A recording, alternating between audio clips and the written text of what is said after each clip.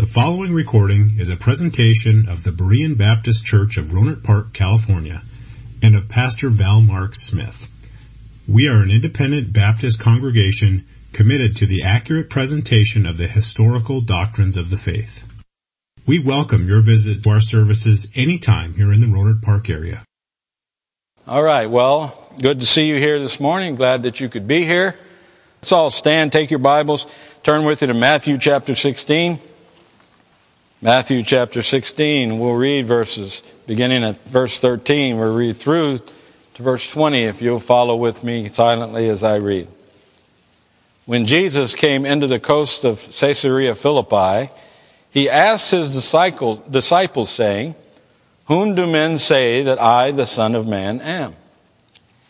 And they said, "Some say that thou art John the Baptist, some Elias, and others Jeremiah, or one of the prophets." He saith unto them, "But whom say ye that I am?" And Simon Peter answered and said, "Thou art the Christ, the Son of the living God." And Jesus answered and said unto him, "Blessed art thou, Simon Bar-Jonah, for flesh and blood hath not revealed it unto thee, but my Father which is in heaven. And I say also unto thee, that thou art Peter, and upon this rock I will build my church, and the gates of hell shall not prevail against it. And I will give unto thee the keys of the kingdom of heaven. And whatsoever thou shalt bind on earth shall be bound in heaven, and whatsoever thou shalt loose on earth shall be loosed in heaven." Then charged he his disciples that they should tell no man that he was Jesus the Christ. Let us pray. Our Father, we come before you this morning with humility. Father, we're so thankful for your love for us.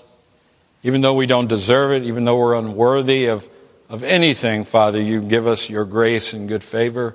And Father, you show us mercy by not giving us the things that we do deserve, judgment and punishment.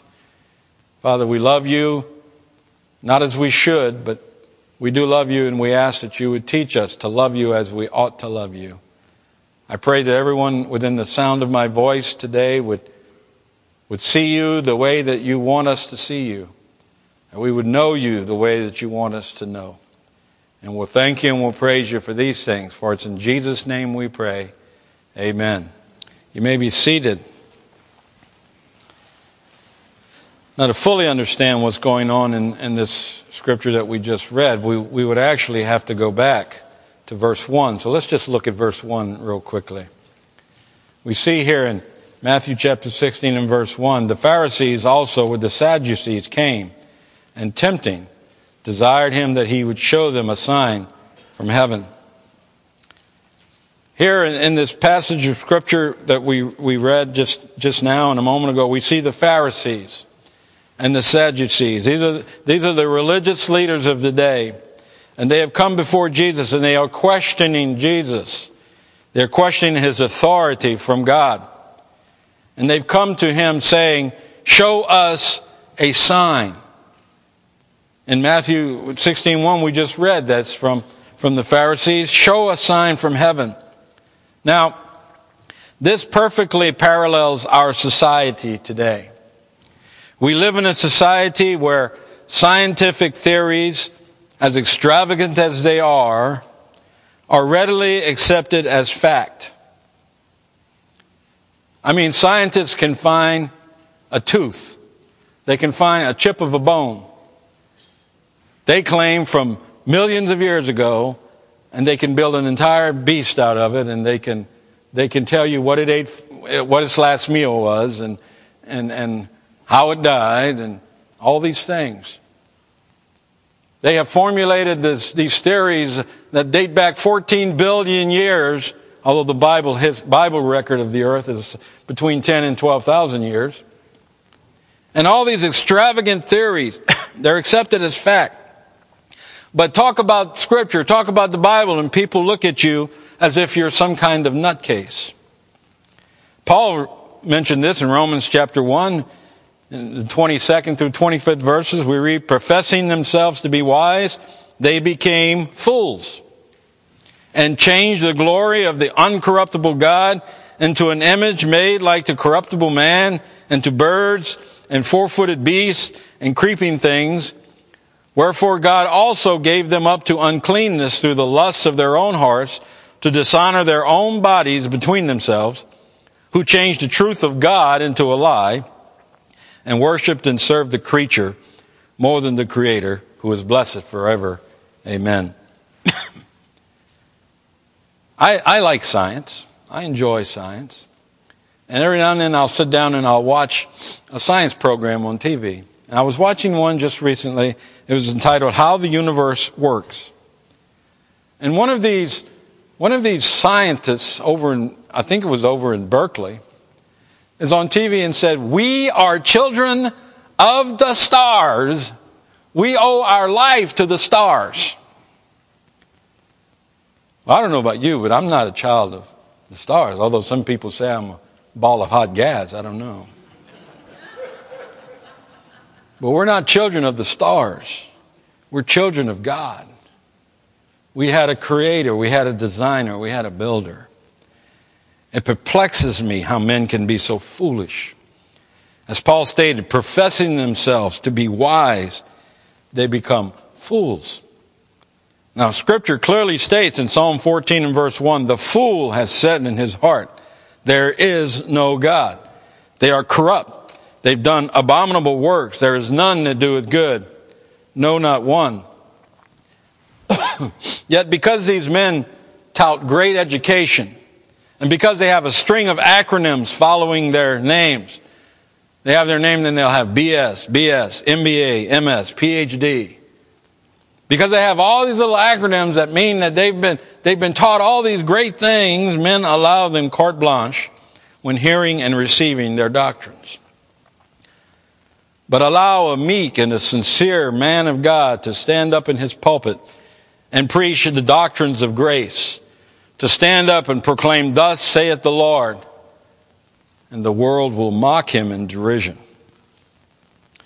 And even some of the very elect will be shaken by such challenging to God's word.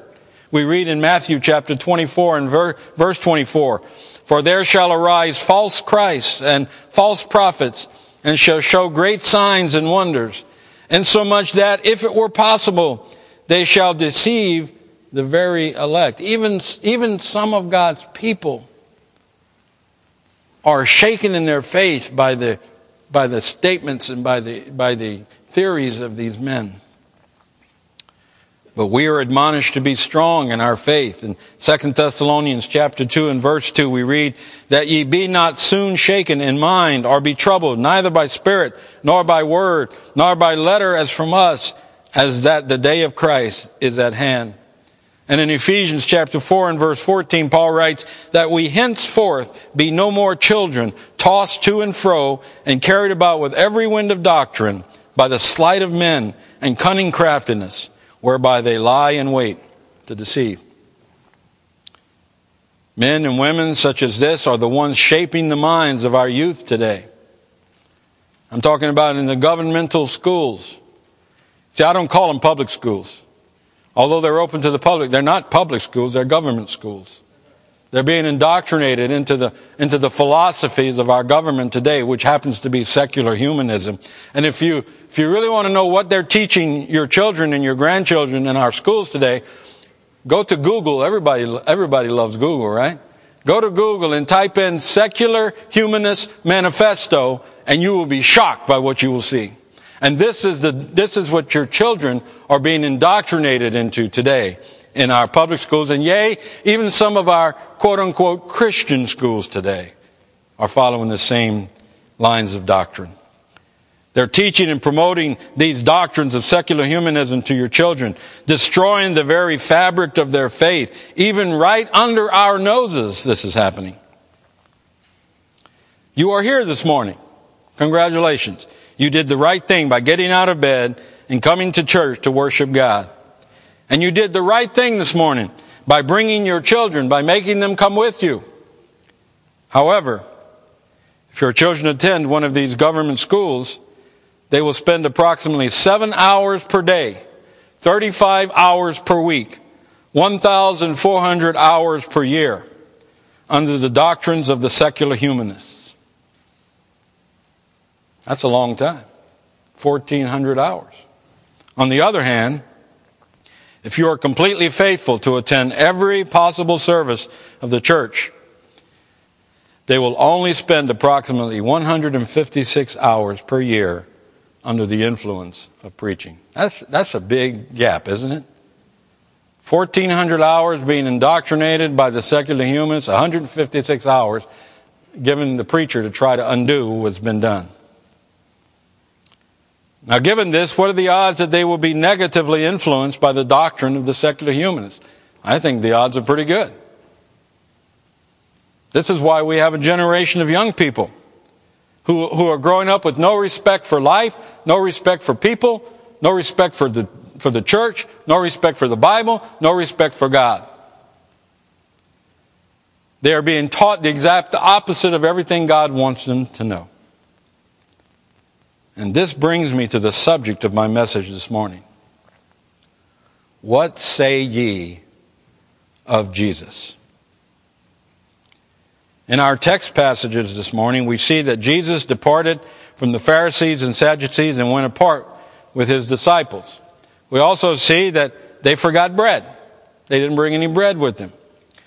And this bread represents nourishment, represents strength, represents health. All products of good doctrine, all products of good teaching, good preaching. So Jesus used this opportunity to warn them against the corrupt beliefs and teachings of the Pharisees and Sadducees. Then he follows up this teaching by asking them a question. Look again in Matthew 16 and look at verse 13 with me. When Jesus came into the coast of Caesarea Philippi, he asked his disciples saying, "Whom do men say that I, the Son of Man, am?" This morning, as we sit in this place, there are three main schools of thought concerning Jesus. And I'd like to take the time this morning and look at them. And as we look at them, you answer the question for yourself this morning. What say ye of Jesus? Well, let's examine these three schools of thought. The first one is this: Jesus was merely a man. The first school of thought I want to talk about this morning is Jesus was merely a man. Let's look at Matthew chapter 13 together. Let's turn there, Matthew chapter 13, just a few pages. And we'll begin reading at verse 54. And we read here, "And when he was come into his own country, he taught them in their synagogue, insomuch that they were astonished, and said, Whence hath this man this wisdom, and these mighty works? Is not this the carpenter's son? Is not his mother called Mary, and his brethren James and Joseph and Simon and Judas? And his sisters, are they not all with us? Whence then hath this man all these things?" And they were offended in him, because Jesus said unto them, "A prophet is not without honor, save in his own country and in his own house." And he did not many mighty works there because of their unbelief. Here we come to this place and we see that the people that knew Jesus growing up viewed him as merely another man. Who does he think he is? What does he think he's talking about? We know him. We know his mother. We know his father. We know what his father did. We know his brothers. We know his sisters. He's just a man.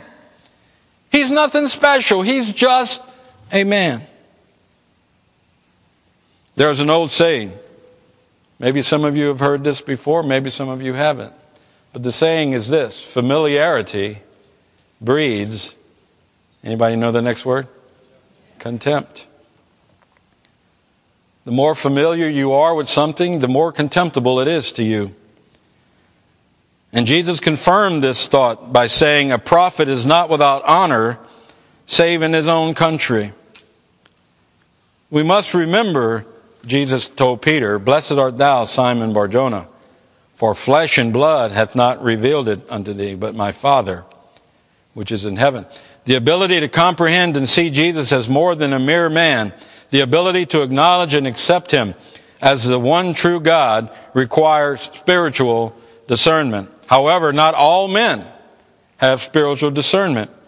In 1 Corinthians chapter 2 and verse 14 we read, "But the natural man receiveth not the things of the Spirit of God, for they are foolishness unto him. Neither can he know them, because they are spiritually discerned." You may be sitting here this morning and you may be thinking, everything you are saying is foolishness to me. It makes no sense at all. And that is because you lack spiritual discernment, because you lack the Spirit of God in your life. Listen to me. If you are a child of God, then you know what I'm saying is true. And how do we know this? Well, John tells us in chapter 10 of his Gospel, verses 25 through 28, Jesus answered them, "I told you, and you believed not. The works that I do in my Father's name, they bear witness of me. But ye believe not, because ye are not of my sheep. As I said unto you, my sheep hear my voice, and I know them, and they follow me. And I give unto them eternal life, and they shall never perish, neither shall any man pluck them out of my hand." Oh yes, if you cannot receive preaching such as this without disagreement and without understanding, then deceive not yourself. You are none of his. You are like the Pharisees and Sadducees who said, "Give us a sign," but no sign will be given. Are you among those this morning that see Jesus as a mere man, just someone else who walked the earth? Then be ye warned today. In Ezekiel chapter 8 and verse 20, we read, "The soul that sinneth, it shall die. The Son shall not bear the iniquity of the Father, neither shall the Father bear the iniquity of the Son. The righteousness of the righteous shall be upon him, and the wickedness of the wicked shall be upon him." The soul that sinneth, it shall die. But it doesn't end there. There is a solution to this problem. In Ezekiel, the very next verse, he states in verse 21, "But if the wicked will turn from all his sins that he hath committed, and keep all my statutes, and do that which is lawful and right, he shall surely live. He shall not die." Paul said it this way in Romans chapter 6 and verse 23, "For the wages of sin is death, but the gift of God is eternal life through Jesus Christ our Lord." Yes, there is hope this morning for even the one here who knows not God. For that one here this morning who knows Jesus simply as a mere man, your hope rests in Jesus Christ. Receive him and be saved today. But there is a second group here today. The second group is those who say Jesus was a talented teacher. I want you to turn with me to Matthew chapter 19, please. Matthew chapter 19, and these are familiar verses, but let's look at it real quickly. Matthew 19, we'll begin in verse number 16. "And behold, one came and said unto me, Good master, what good thing shall I do that I may have eternal life? And he said unto him, Why callest thou me good? There is none good but one, that is God. But if thou wilt enter into life, keep the commandments. He saith unto him, Which? Jesus said, Thou shalt do no murder, thou shalt not commit adultery, thou shalt not steal, thou shalt not bear false witness, honor thy father and thy mother, and thou shalt love thy neighbor as thyself. The young man saith unto him, All these things have I kept from my youth up. What lack I yet? Jesus said unto him, If thou wilt be perfect, go and sell that thou hast, and give to the poor, and thou shalt have treasure in heaven. And come and follow me. But when the young man heard that saying, he went away sorrowful, for he had great possessions. This man represents the second group, the second discipline of belief this morning. And while the second group is a step above the first group, only because they see Jesus as a spiritual man, they too are still bereft of a Savior. He represents the opinion that Jesus was merely a teacher of spiritual truth and not the author of it. Of this young man and those of people who are in this group, I can say three things. First, I can say he came to the right person. In John chapter 14 and verse 6, Jesus saith unto him, I am the way, the truth, and the life. No man cometh unto the Father but by me. This rich young ruler came to the right person. There's only one way to the Father, and that way is through Jesus, the Son. In Acts chapter 4 and verse 12, we read, Neither is there salvation in any other, for there is none other name under heaven given among men whereby we must be saved. Allah may have been a teacher. And we can argue that point, but he may have been a teacher. But he lies in the grave this morning. Buddha was a teacher. He appeared to be a much better eater than teacher, but he was a teacher. But he too went the way of all men.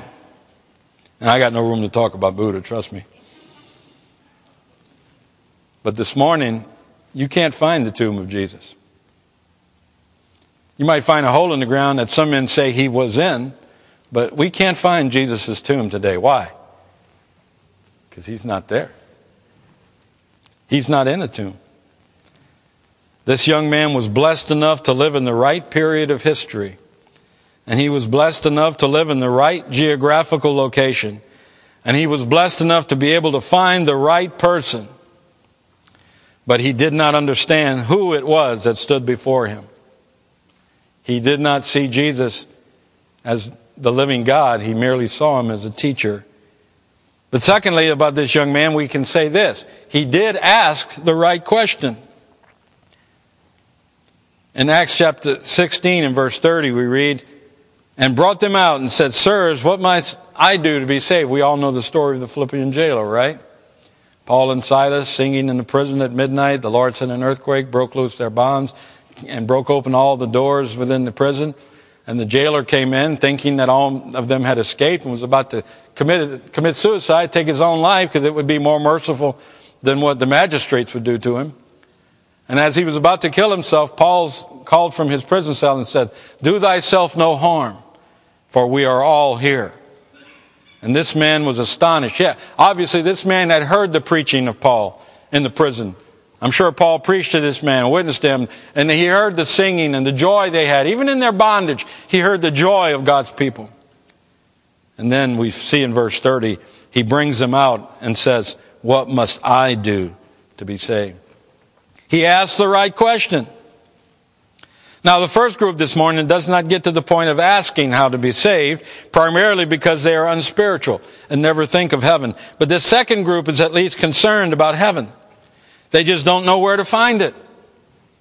The same was true of Nicodemus. Let's go to John chapter 1 together. Turn with me to the Gospel of John chapter 1. I'm sorry, John chapter 3, not John chapter 1. John chapter 3. And look at verses 1 through 3. Here we read, There was a man of the Pharisees named Nicodemus, a ruler of the Jews. The same came to Jesus by night and said unto him, Rabbi, we know thou art a teacher come from God. That's his error. Jesus is not a teacher come from God. Jesus is God.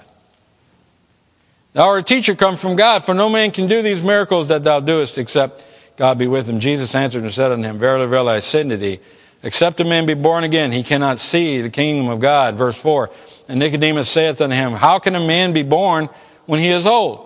Can he enter the second time into his mother's womb and be born?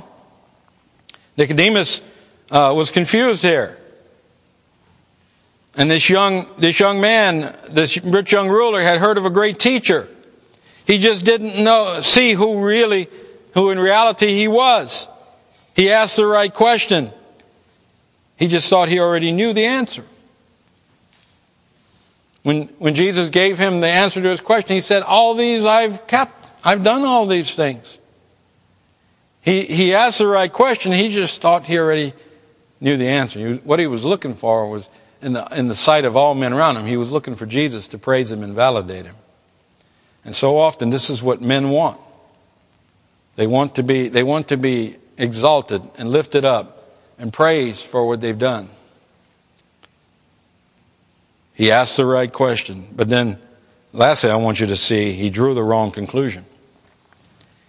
In Matthew chapter 19 and verse 22, we read, "But when the young man heard that saying, he went away sorrowful, for he had great possessions." Now listen to me this morning. When we hear counsel and reject that counsel, it is simply because we lack the proper respect for the person giving us the counsel. This young man believed he had already done all that needed to be done to gain eternal life. He did not think that he needed a Savior. Therefore, he did not view Jesus as anything more than a teacher. This is a mistake of two of the biggest cults in this world today. Now, if what I'm about to say offends you, I'm sorry. But as I said, I'm not sorry for what I say. The two largest cults in this world is the Roman Catholic Church and the Mormon Church. And both of those churches failed to see Jesus as the Savior, as Jared preached earlier today. And so it is with most people who profess to be Christians. You know, it's said 90% of the world claims to be a Christian. But if that's true, why does 80% of them fail to honor God? Why does 80% of them fail to see Jesus as anything more than a teacher? They fail to see who Jesus is. They see him as a man from God, but not as God in the flesh of man. This group suffers from the same affliction as the first group. They do not have the Spirit of God, therefore they cannot perceive spiritual truth. But what can you do? Well, Paul tells us in Romans chapter 10, where he states, "But what saith it? The word is nigh thee, even in thy mouth and in thy heart. That is the word of faith which we preach, that if thou shalt confess with thy mouth the Lord Jesus, and shalt believe in thine heart that God hath raised him from the dead, thou shalt be saved. For with the heart man believeth unto righteousness, and with the mouth confession is made unto salvation." So the first thought today is Jesus is merely a man. The second thought is that Jesus is a talented teacher. And then thirdly, the school of thought that I want to talk about is Jesus is the sovereign Savior. Let's go back to Matthew chapter 16 again, right where we started. Matthew 16, and we'll begin at verse number 15. He saith unto him, "But whom say ye that I am?" That's a good question. Who do you say Jesus is this morning? Is he merely a man? Is he just a teacher? Or is he the sovereign Savior? Verse 16, "And Simon Peter answered and said, Thou art the Christ, the Son of the living God. And Jesus answered and said unto him, Blessed art thou, Simon Bar-Jonah, for flesh and blood hath not revealed it unto thee, but my Father which is in heaven." If this is your testimony this morning, then rejoice and be ye glad. For as Jesus said, my Father hath revealed it unto you. Blessed art thou, Simon Bar-Jonah, for flesh and blood hath not. And by the way, flesh and blood cannot reveal it unto you. Only the Father, only the Spirit of God can reveal to the heart of man that Jesus is the Christ. I could stand for the next 25 years, if I live that long, and preach about Jesus, and unless the Holy Spirit of God moves upon the heart of men, I will just be making noise. That's all I'll be doing. What greater joy could we possibly have this morning than to be the elect child of God? To know that we have been chosen. Not that we chose to be saved, but that God chose to save us.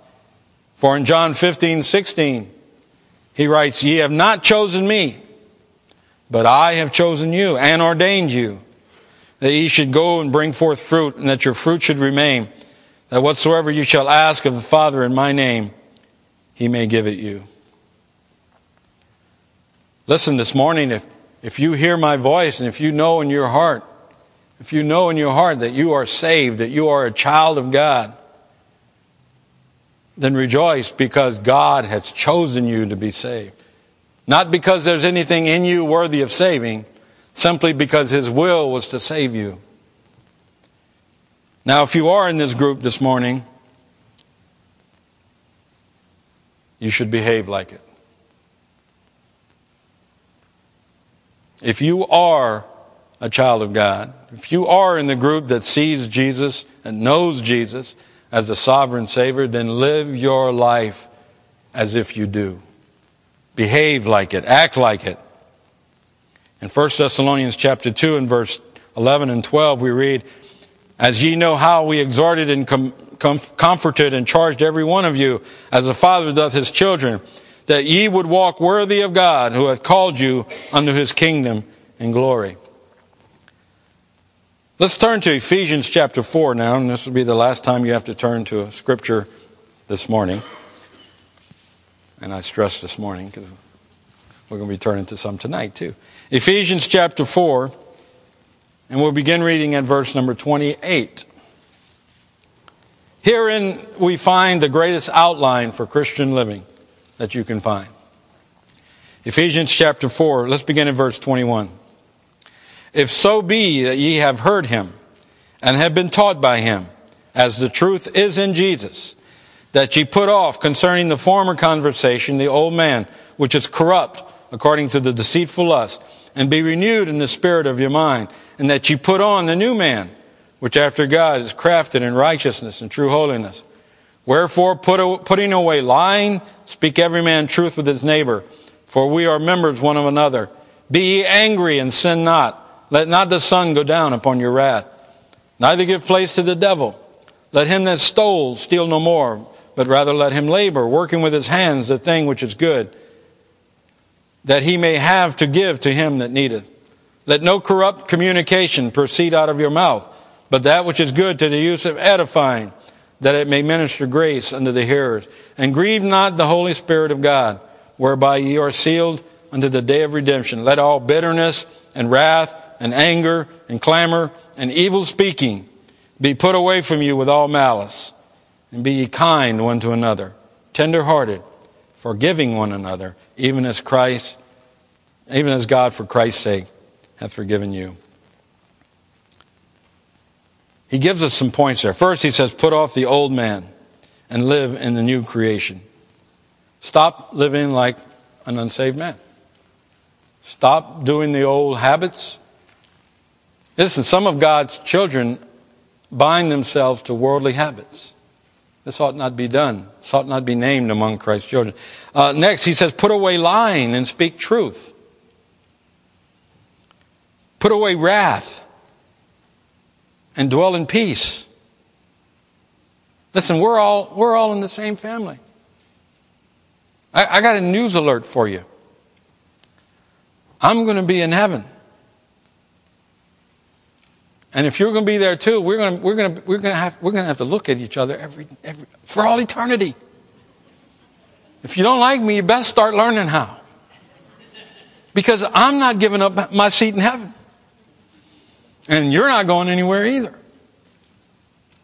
So let us learn to put away our wrath and let us learn to dwell in peace.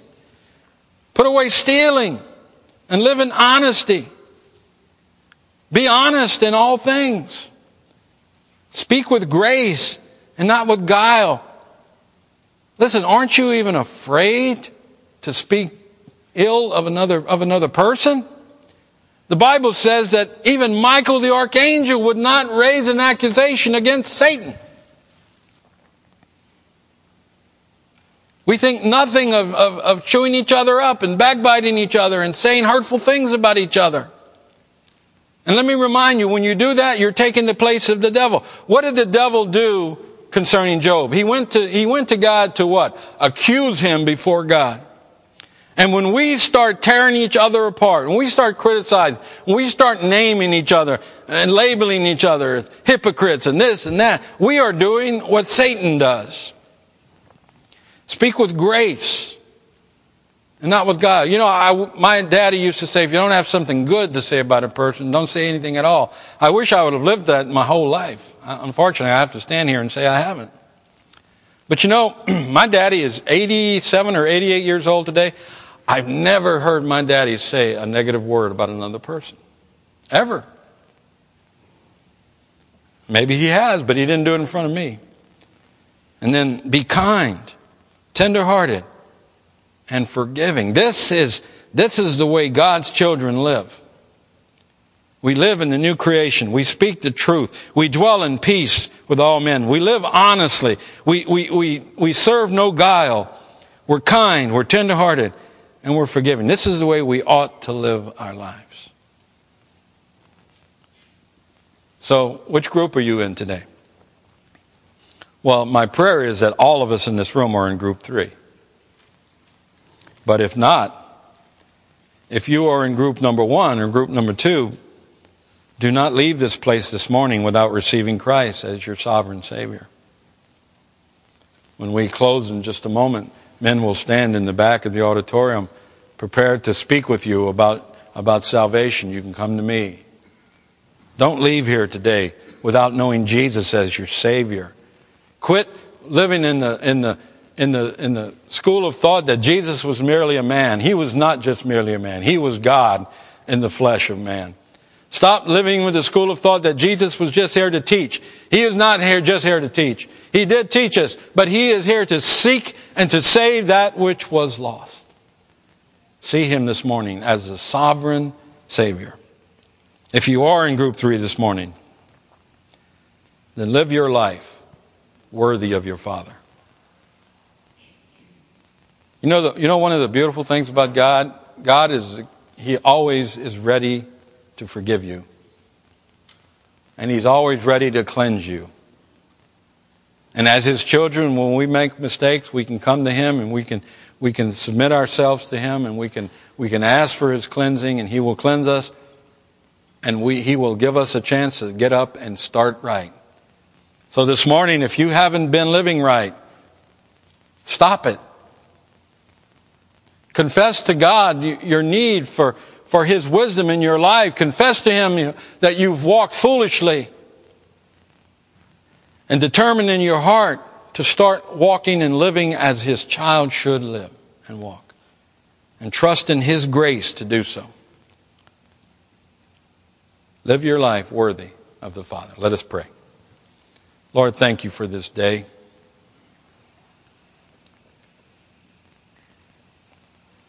Father, we are foolish men. We don't know nearly as much as we think we know. We're not nearly as righteous as we want to be. We fail. We fall.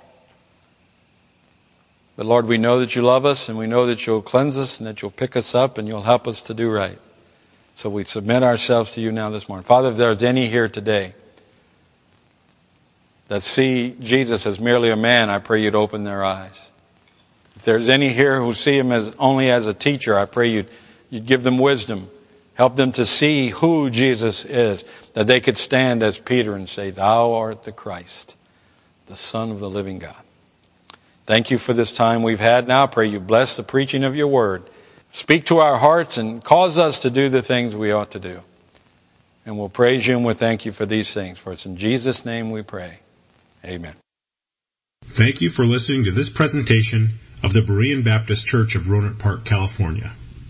If you would like further information about our church, please feel free to call us at area code 707-584-7275 or write to us at Berean Baptist Church, 6298 Country Club Drive, Rohnert Park, California, 94928. Additionally, you may visit us on the World Wide Web at www.bbaptist.org.